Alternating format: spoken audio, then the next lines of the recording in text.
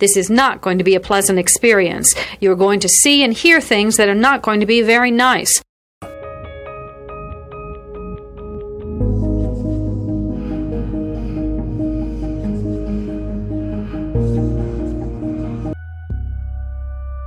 Experts divide serial killing into two general types, organized and disorganized. An organized killer brings everything he needs to complete the murder. A disorganized killer improvises. Begin.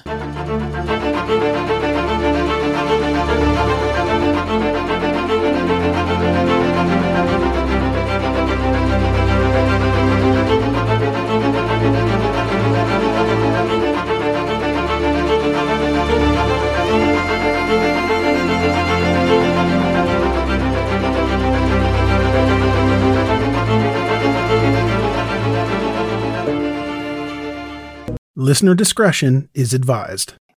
Family annihilation and spree killing. You just said family annihilation. I did. So, a couple definitions here. So, family annihilation is like when multiple close family members are killed in like one location in a short period of time. And then spree killing, so you have like serial killings, which are like multiple murder victims, but there's like a cool off period in between. Yeah, it's like a course of time. Yeah, and it's multiple locations. Okay, there's like mass murder, which is like multiple murders in like one location. And then for this case, it's a spree killing, so it's multiple murders, multiple locations, but it's a short period of time. If that helps. Yeah, I mean, I'm just more into the first one you said kind of caught my interest. Yeah, family. It piques your interest. It's kind of sad, though. I'm not gonna lie. Don't tell me that. Sorry. All right, so Charles Starkweather was born on November of 1938 in Lincoln, Nebraska, to Guy and Helen Starkweather. He was the third out of 7 kids. Wow. Yeah, there's lots of big families. Every murder comes from a big family. It really does. So Guy was a carpenter, but he had arthritis in his hands, so there was like frequent bouts of unemployment because obviously carpenters need their hands. So kind of real unfortunate ailment he had. Helen was a waitress. She had to pick up the shifts a lot when Guy was laid off, I guess, or unemployed. They weren't the most well-off family, like in terms of finances, obviously, but they made it work. Guy and Helen were always like helping their neighbors whenever they needed, and the neighbors just absolutely loved the Starkweather children because they were all so well behaved. Charles had it really rough growing up, though. Once school started, he was bow-legged and he had a stutter, and he was extremely nearsighted. Now, the nearsightedness wasn't diagnosed until he was a teenager, so everybody just assumed he was a slow learner, but he just couldn't see for shit. So like Poor kid. He couldn't even read the top of the eye chart, like the giant E. He couldn't even read that. Like that's how nearsighted he was. So kids bullied him a lot. There was actually one case where they pushed him into oncoming traffic and laughed at him and said like his bow legs weren't working and that's why he went into traffic. He got hit by a car. Oh my God. Yeah, I don't think it was serious though, but like... But at the same time, like... That's so messed up for somebody to do. Like, what grade was this in? It didn't specify. It was just a real quick, like, oh yeah, and then his bullying got so bad one day that he got pushed into oncoming traffic and taller than his peers. So obviously he had a lot of, like, pent-up emotion and aggression from being bullied so much. And he ended up, like, initially finding an outlet in gym class where he would just, like, seek revenge on all the kids who bullied him by just like wrecking them in gym class. Power to him, man. Yeah, I like at this time he's an asshole later in life, but just saying. Right now, before he turns into the asshole, like he's getting his revenge. I'm a fan of a little bit of karma. Yeah, I am. What goes around comes around. Exactly. So things escalated outside of gym class though, and he actually got expelled from his middle school for just being a brutal bully to all the other kids. Well, now see, that's the part where that's where it's like, okay, that's no longer karma, that's just you're being an asshole now. So he watch the movie Rebel Without a Cause. Have you ever seen it? I'm pretty sure I've seen that one. I've never seen it. It looks kind of interesting. It's a James Dean like classic, like 1955 teenage cult classic. James Dean played a teenager named Jim who was like sensitive and troubled, and he just kind of wanted to find his place in the world. And his family moved to a new town, and he kind of takes on gang members with some other troubled teens. Is that like the premise of it, pretty much? Yeah, it's been a long time since I've seen it. Yeah, I want to watch it now, but All right, well, we'll watch it after this. cool. It's a date. All right, so You just said date. how is that funny? I don't know. Are your pain meds kicking in? I think they are. Oh, this is gonna be interesting. Okay, so Charles became obsessed with James Dean at this point. I think he just kind of connected to like the social outcast of his Rebel Without a Cause character. But he started to like imitate his like speech and his behavior and like started dressing like him and stuff. So he straight up just altered his personality off of one movie. Off of one movie, he was like, yeah, you. I'm going to be you. That'd be pretty hard What? for you to be me. I didn't say that. So in high school, he and his buddies formed the Leather Jacket Gang. And on Saturdays, they would go to a street that was like the barrier point between a neighboring gang called the Levi Jacket Gang. And they would like stand on both sides of the streets and just like yell at each other. But then they would wrap it up and like all go get food together, or all go to an amusement park together, or like play chicken with their cars. So it's like, you suck, no you suck, your mom's fat, no your mom's fat, you want to get milkshakes, fuck yeah. Let's go get some french fries, dude. It made no sense. I have no idea, but that's like what he did on Saturday nights. At first I kind of had some like Dallas Outsiders. Yeah, at first I had kind of like some outsider like Greasers. Yeah, socials, and then all of a sudden you were like, let's get some milkshakes. I'm like, it made no sense. I don't understand what the heck the purpose was. Like at that point, just be like the Levi Leather Jacket Gang and just like, I don't know, get milkshakes together. Yeah. Do community service or something. Go clean up the streets after you yell at each other. My God, I don't understand. So Charles drops out of school at the age of 16 and then just starts a job at the Western Newspaper Union, just making newspaper bundles, so like tying the strings for like the paper boys to deliver. He's making like 85 cents an hour, so like with inflation today that would be like a little less than $9. It's like $8.78 is what the Googleator said. The Googleator? The Googleator. All right, so this brings us to Carol Ann Fugate. She was born on July of 1943 in Lincoln, Nebraska, to William and Velda Fugate. Velda? Velda, yeah. That's a pretty solid name. Mm-hmm. So Carol was the youngest, and she had one older sister named Barbara, and they were like 3 years apart. They were pretty close because they spent a lot of time in closets together.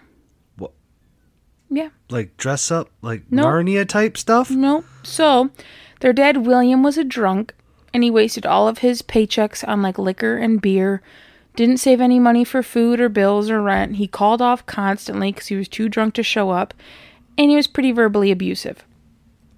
So, when he got home, Velda would like hide the girls in the closet, and if he was sober, she would let them out right away. But if he was drunk, they just stayed in the closet until he got so drunk that he passed out.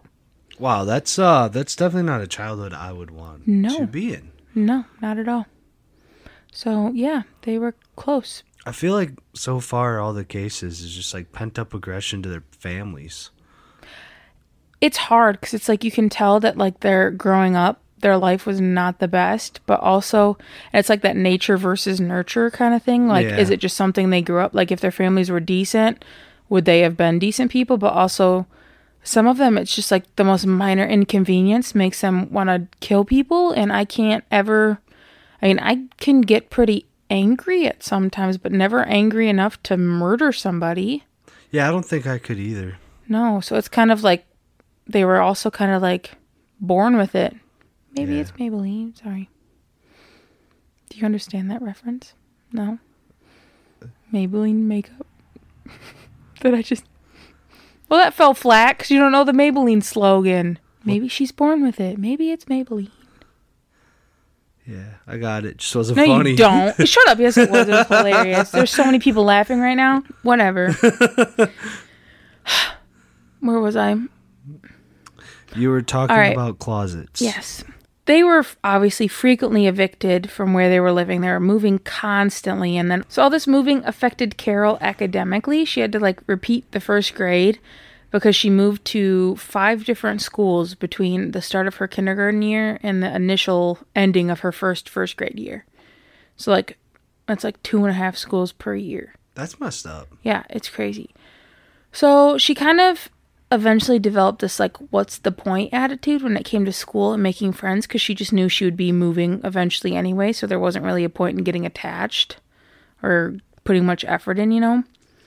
So the only constant that Carol had though was hiding in the closet with Barbara. That was the only thing that remained the same no matter where she was. That is so messed up. Yeah. So one day though, William decided that he was going to escalate from being a verbally abusive asshole to a physically abusive asshole. According to the novel The 12th Victim by Linda Battisti, quote, they heard something more than the usual tirade. Blows, a scream, and a thud against the kitchen table brought the girls out of the closet in time to see their father's hand squeezed around Velda's throat. Barbara got a butcher knife and brandished it in the air while Carol found a hammer, got down on her hands and knees, and tried to hit her father's toes. Both girls were screaming, "Don't hurt our mother, let go of our mother," end quote. Wow. Yeah. So at this time, they were living in an apartment complex right next to Velda's sister and her mom. So Grandma Pansy, who was Velda's mom, heard all of this, broke through the door, took the knife from Barbara, and then William just like bolted out the door. This was like an eye-opening moment for Velda, and she decided that it was like over with William. There's a couple times where he like a week later came back to get his stuff, and then he left, and then like a couple years later he wanted the girls to move in with him, but both of them were like, no, fat chance. And then like that's kind of The all end we hear of from him. Yeah, like good riddance. I'm not you sure if piece of he shit. still had any minor talking to with either of the girls, but that's all that was mentioned I'm in any of the assuming sources. probably I found. not after what they had to deal with. No, I mean, assume like he asked them to move in, and they're like, yeah, no. So I'm assuming that the relationship probably was not mended as it probably should not, because he sounds like a real piece of work. Shit. Yeah. So Velda divorces William, as she should, remarries years later to a man named Marion Bartlett, who was a World War II vet, so right on. And he just treated the girls like they were his own. He was great. Eventually, Velda and Marion had a daughter together, and they named her Betty Jean Bartlett. That is the cutest name. Isn't it? Like Betty Jean. Mm-hmm. Betty Jean, you get over here right now. Yeah. Does that feel good to say? Yeah, You it did. Yeah. That warmed my heart a little bit. Okay. You know? So her name was better than the rhyming of Ray and Faye Copeland? Yeah, Ray and Faye just sucked. Well, yeah, they sucked, but the names were satisfying. All right, so Carol's sister Barbara actually started dating Charles Starkweather. Oh. Yeah, but she ended up liking his friend Bob Von Bush better. Von Bush? Von Bush. Wow, that's... Yeah, very fancy. Francais. He eats caviar, Oh, you know. he's from France. Oh, I wonder if he made Bush Light. Not a chance, dude. I don't know. Maybe it's spelled the same. All right, so Barbara and Bob kind of like felt bad that Charles kind of got shafted in the whole relationship, and they ended up together and whatever.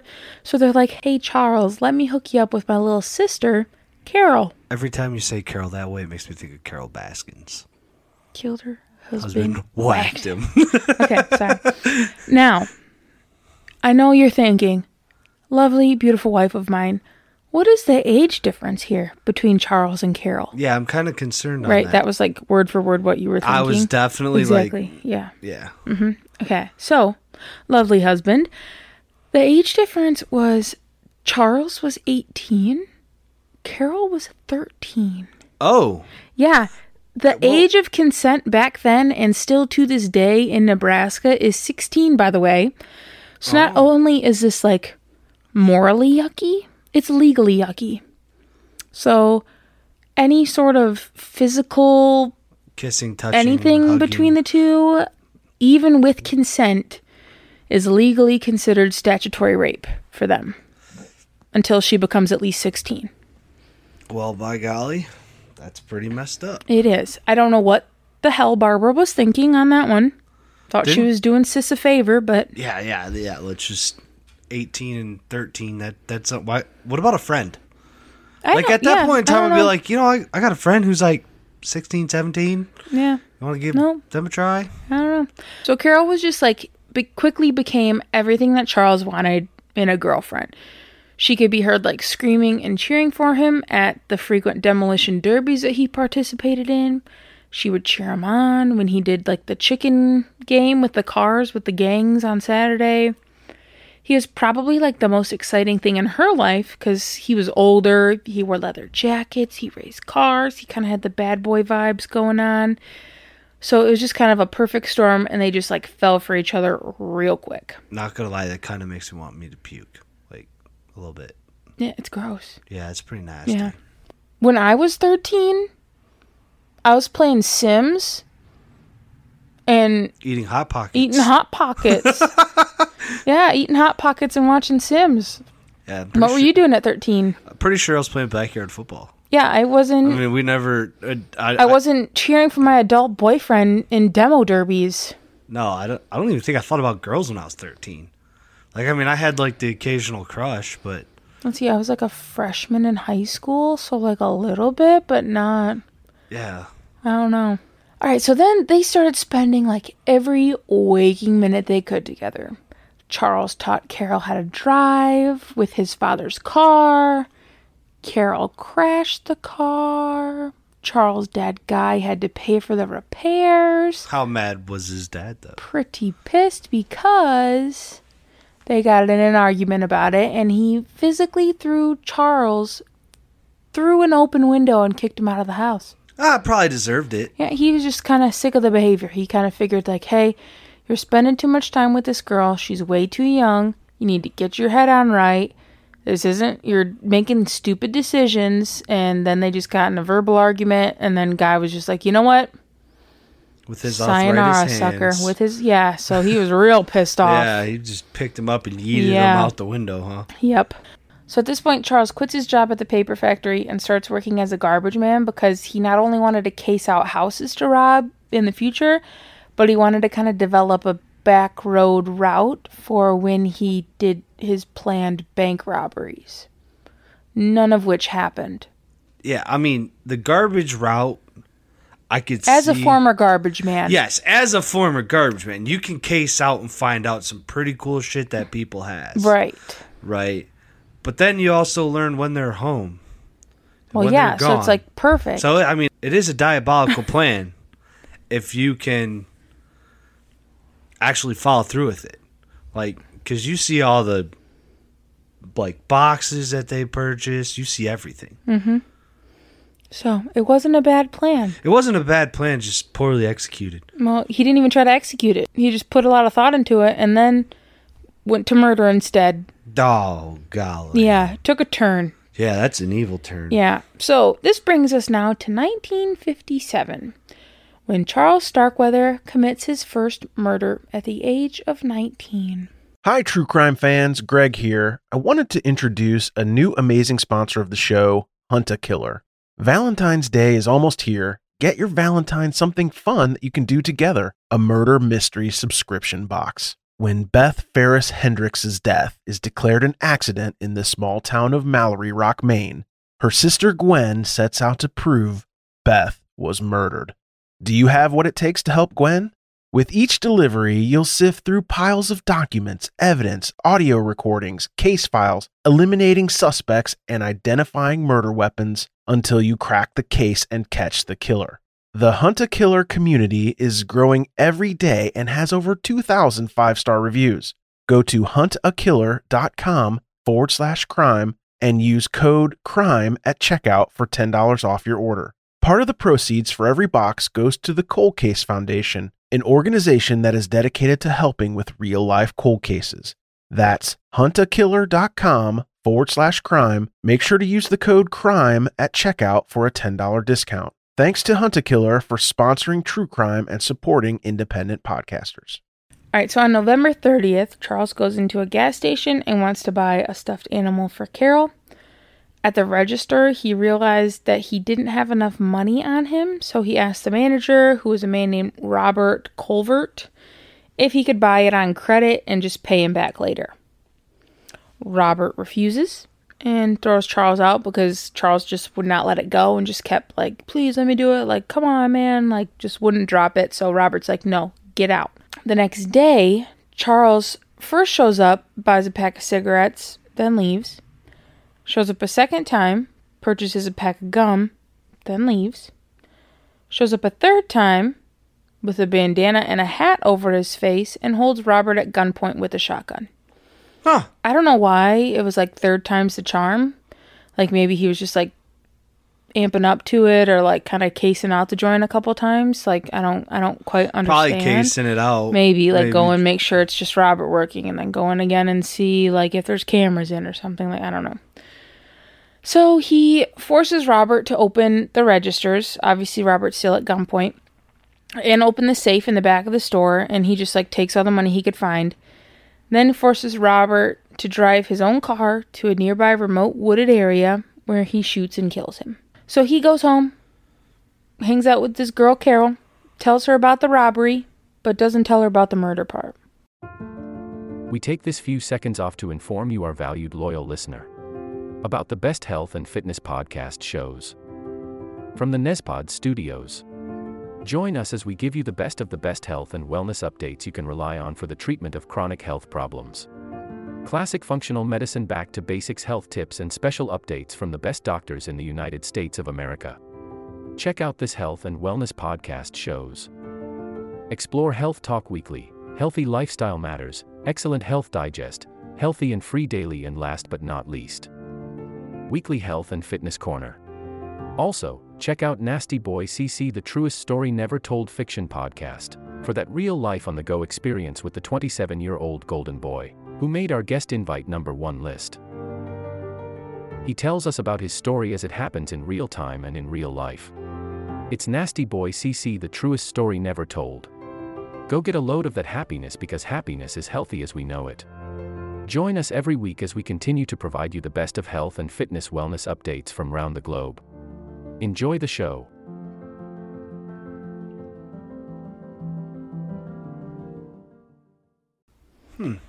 Yeah. So, like, key detail he left out there, but you know. Right. I mean, hey, I just stole a bunch of money from a guy that wouldn't let me buy a stuffed animal for you on credit. Here's your stuffed animal that I paid for in a human sacrifice. Yeah. Like, was the fluffy bear worth it? You know how much bad juju would be attached to that fucking bear at that point? A lot of bad juju. Around this same time, Charles loses his job. Obviously, he can't afford to pay his rent anymore, and he gets evicted. Carol and Charles have been dating for around 2 years now. Carol's stepdad, Marion, is not the biggest fan of Charles, and Charles is not the biggest fan of Marion. Both are pretty open about disliking each other, too. Really? So Yes. It's just like a walking argument? I don't know if they, like, argued with each other or if they even saw each other, but, like, to Carol, they were both like, I don't like him, I don't like him. Like, Marion thought that Charles was too old for Carol, which he Definitely was. solid point. I'm with Marion on this one. He felt they spent too much time together, and he wanted Carol focusing on her education and following her dreams of becoming a nurse. Also, not a bad point he's making. I mean, I understand the whole teen, like, my parents hate me, and, like, they don't understand me, but, like, so then Charles always had, like, cuts and bruises on him, too, from, like, all these, like, gang activities and fights and stuff. So, overall, Marion just thought that he was just bad news and Carol could do a lot better. Again, Definitely valid solid point. Yeah, Marion's really 3 for 3 for me on these. And then Charles just kind of felt that Marion was just an idiot who needed to mind his own business. I still side with Marion. Oh, 110%. Overall. Like, so at this point, Carol notices that Charles is getting a little too possessive and jealous. He questions her constantly about her talking to other boys in her class. She's 14, so like... Yeah, like... And he wants her to quit her babysitting jobs that she has so that she could spend more time with him. And he just didn't really like how her family kept saying, like, all these negative things about him to her. And about, like, their relationship in general. So all of this, like, aggression comes to a head on January 21st, 1958. So Charles calls Carol's house. Her mom and Marion answer the phone. The three just start arguing with each other. Charles was told that he was a bad influence and to stay away from Carol. So Charles takes a rifle and some ammunition to Carol's house and then shoots and kills Carol's mom, Velda, and stepfather, Marion. What the fuck, dude? Hold on. Then, Carol's 2.5-year-old sister, Betty Jean... No. Yeah. Why? He stabs and strangles her to death. That's fucked up, yeah. Dude. A 2-year-old. How can you do that to a cute little baby named Betty Jean? How can you do that to anybody? But yes, a 2-year-old. Like, and the fact that, like, strangling it's such a personal way to kill somebody. Like, that baby ain't said nothing negative to you. Right, but, like, you have to literally, like, look the person in the eye when you're doing it. Like, yeah, that's like a different kind of hate. And a 2.5-year-old. Yeah. You're going to stare a 2.5-year-old in the eye after you've stabbed her, and you're going to strangle her. Like, golly. Mm-hmm. Honestly, I mean, at that point in time, you just killed a 2.5-year-old baby. And her parents. I mean, how big of a man are you? Oh, you stabbed a 2-year-old and then you strangled him. Like, calm down. It's fucking stupid. Calm down. Take a breath. In. I'm calm. That stuff just bothers me. I know. So. Carry on. Okay. Thank you. You sure? You good? No, I'm not good, but let's get this going. That's the worst part. The worst part's over. I mean, God. There's still more murders to come, but, like, as parents, that's the worst one for me. Well, yeah. So Carol and Charles then live in the home with the dead bodies for a few days. What? Yeah. So they put a sign on the door that said, "Hey, whole house has the flu. Don't come in."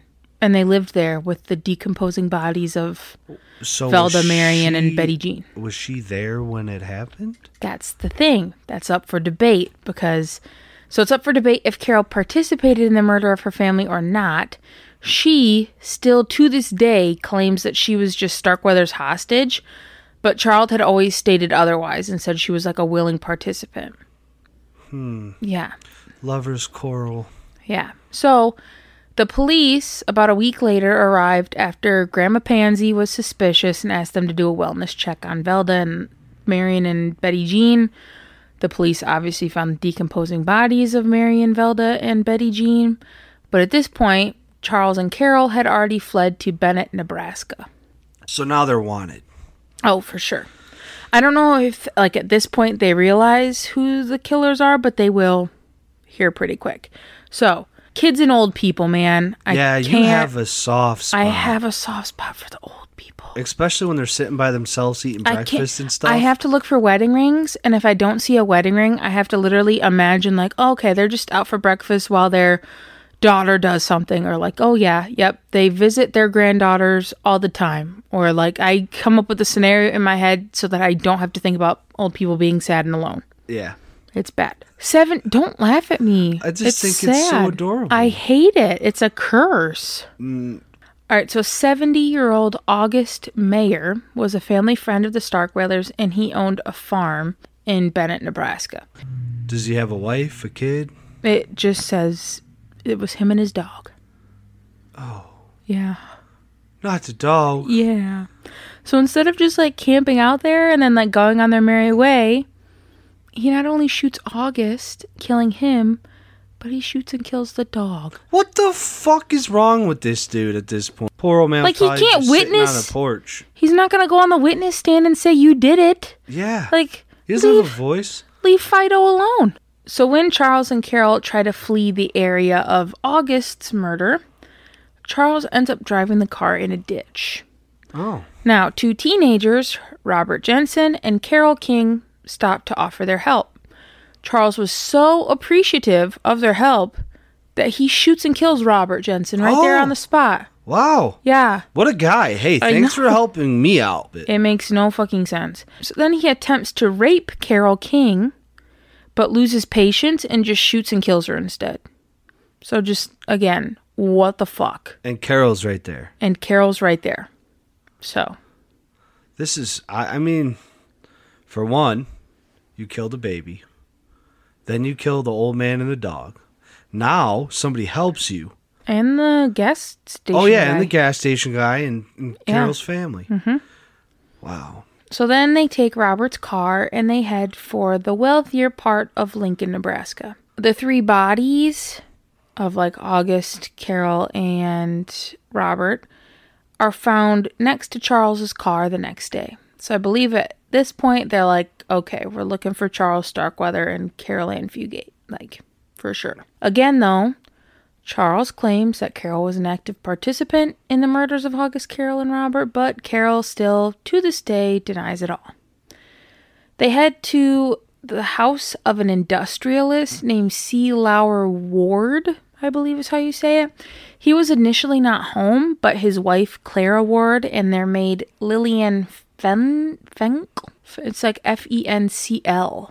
So Fencl? Yeah, something. They stabbed Clara and the family dog to death. What is up with them and dogs, I don't know. Like, God. What is up with them and murder, really? Yeah, like. So they then forced Lillian to make them breakfast, as you do. Yeah. Mr. Ward walks in at this point, so they shoot him, eat their breakfast, and then tie Lillian to the bed before killing her, too. They then take Mr. Ward's car and just get the hell out of Dodge. Within a few days, the bodies of Clara, Lillian, and Mr. Ward were found, and then at this point, the police issue a full-scale manhunt that includes National Guard, FBI, and an extensive house-by-house search of the area. But they're probably long gone by now.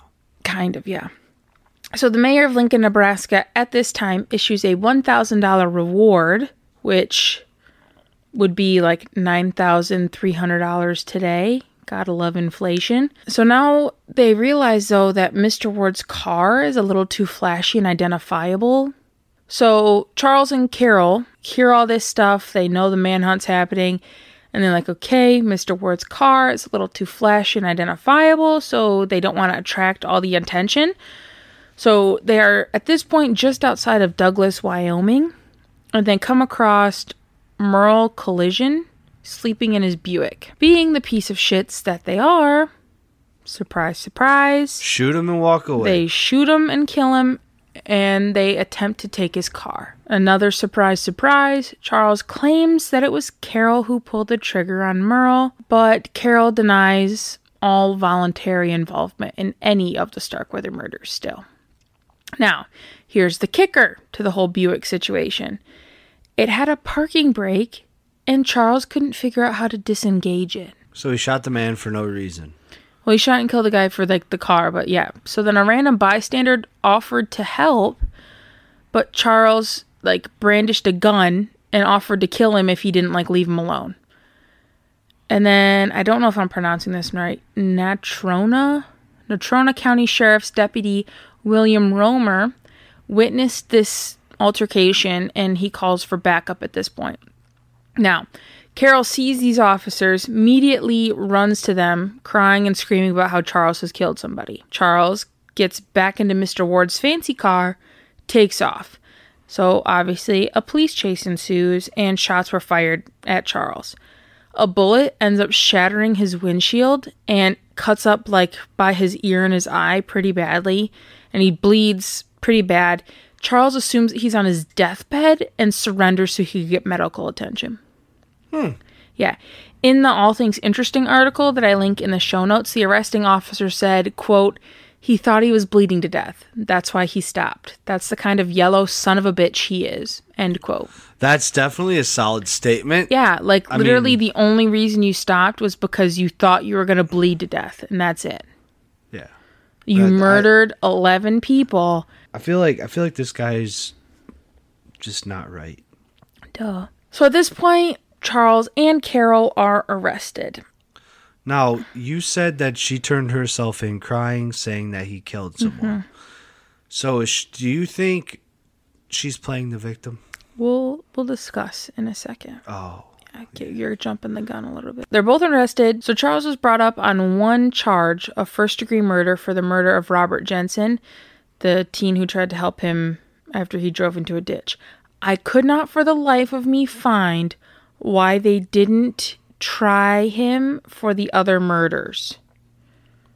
Like I guess the Robert Jensen one, his car was at the scene so they could link him to it. Robert Jensen's girlfriend Carole King was at the scene as well, so why couldn't they at least, it really doesn't matter, but it just, I don't know, it bugs me that I could not find that anywhere. So Charles, this is another karma situation, I love it.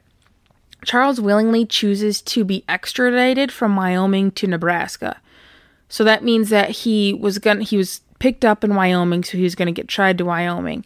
But he was like, no, I can be tried in Nebraska. Strictly because the governor of Nebraska at the time was vocally against executions. However, funny thing is, that governor made an exception for Charles. No. Yes. Wah. So Charles, during the trial, kind of kept changing his story. So he initially said that Carol wasn't even present for the murder of Robert Jensen. Then, once he found out that she was kind of placing all the blame on him, he claimed that she was a willing participant.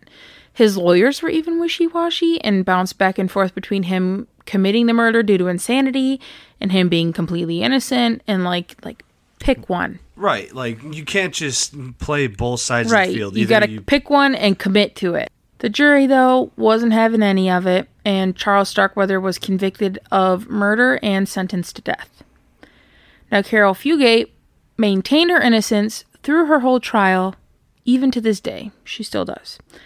She claimed she was a hostage and he just threatened to kill her entire family if she didn't follow him, supposedly unaware that he had already killed her family. The judge declared that she had multiple opportunities to run away, and so then on November 21st, 1958, Carol Fugate was given a life sentence and became the youngest person in American history to be tried for and convicted of first-degree murder.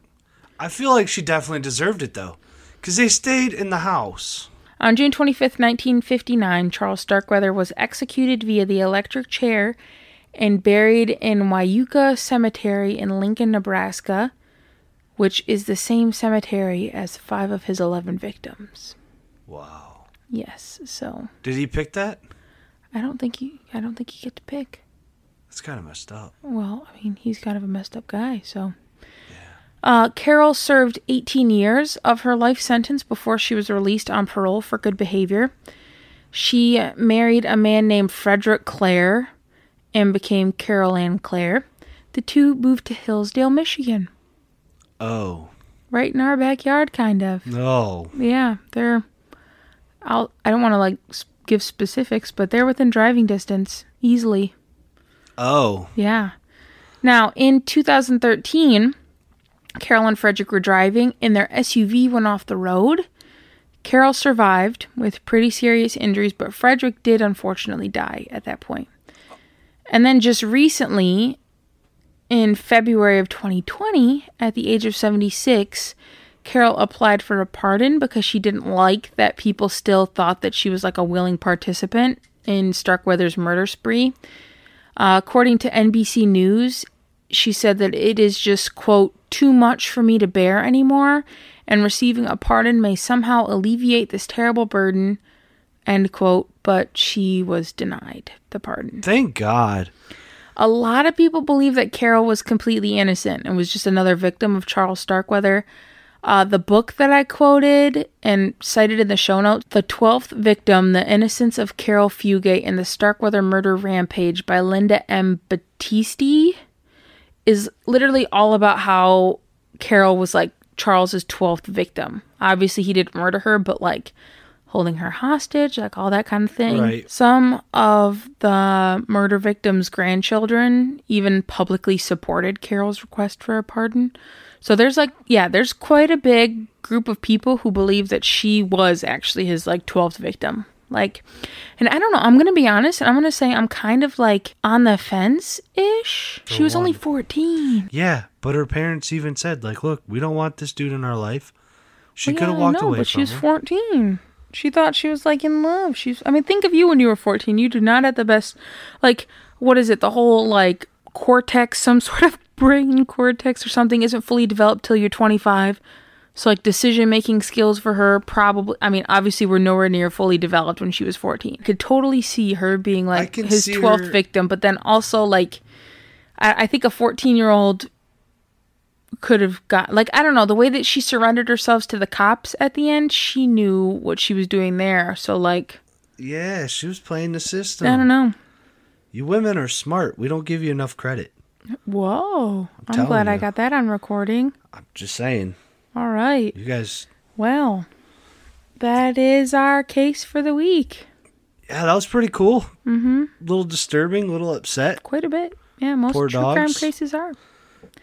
Yeah, poor 11 victims and 2 dogs. How long was the span of these murders? It was like end of November, beginning of December when Robert Colvert was murdered. And then the final murder, the Merle collision with the Buick, was in like the end of January. So within a couple months span. Oh, wow. That's messed up. Yeah. This will conclude the episode. Thanks for tuning in. If you like what you hear, please leave a comment and subscribe. Thank you.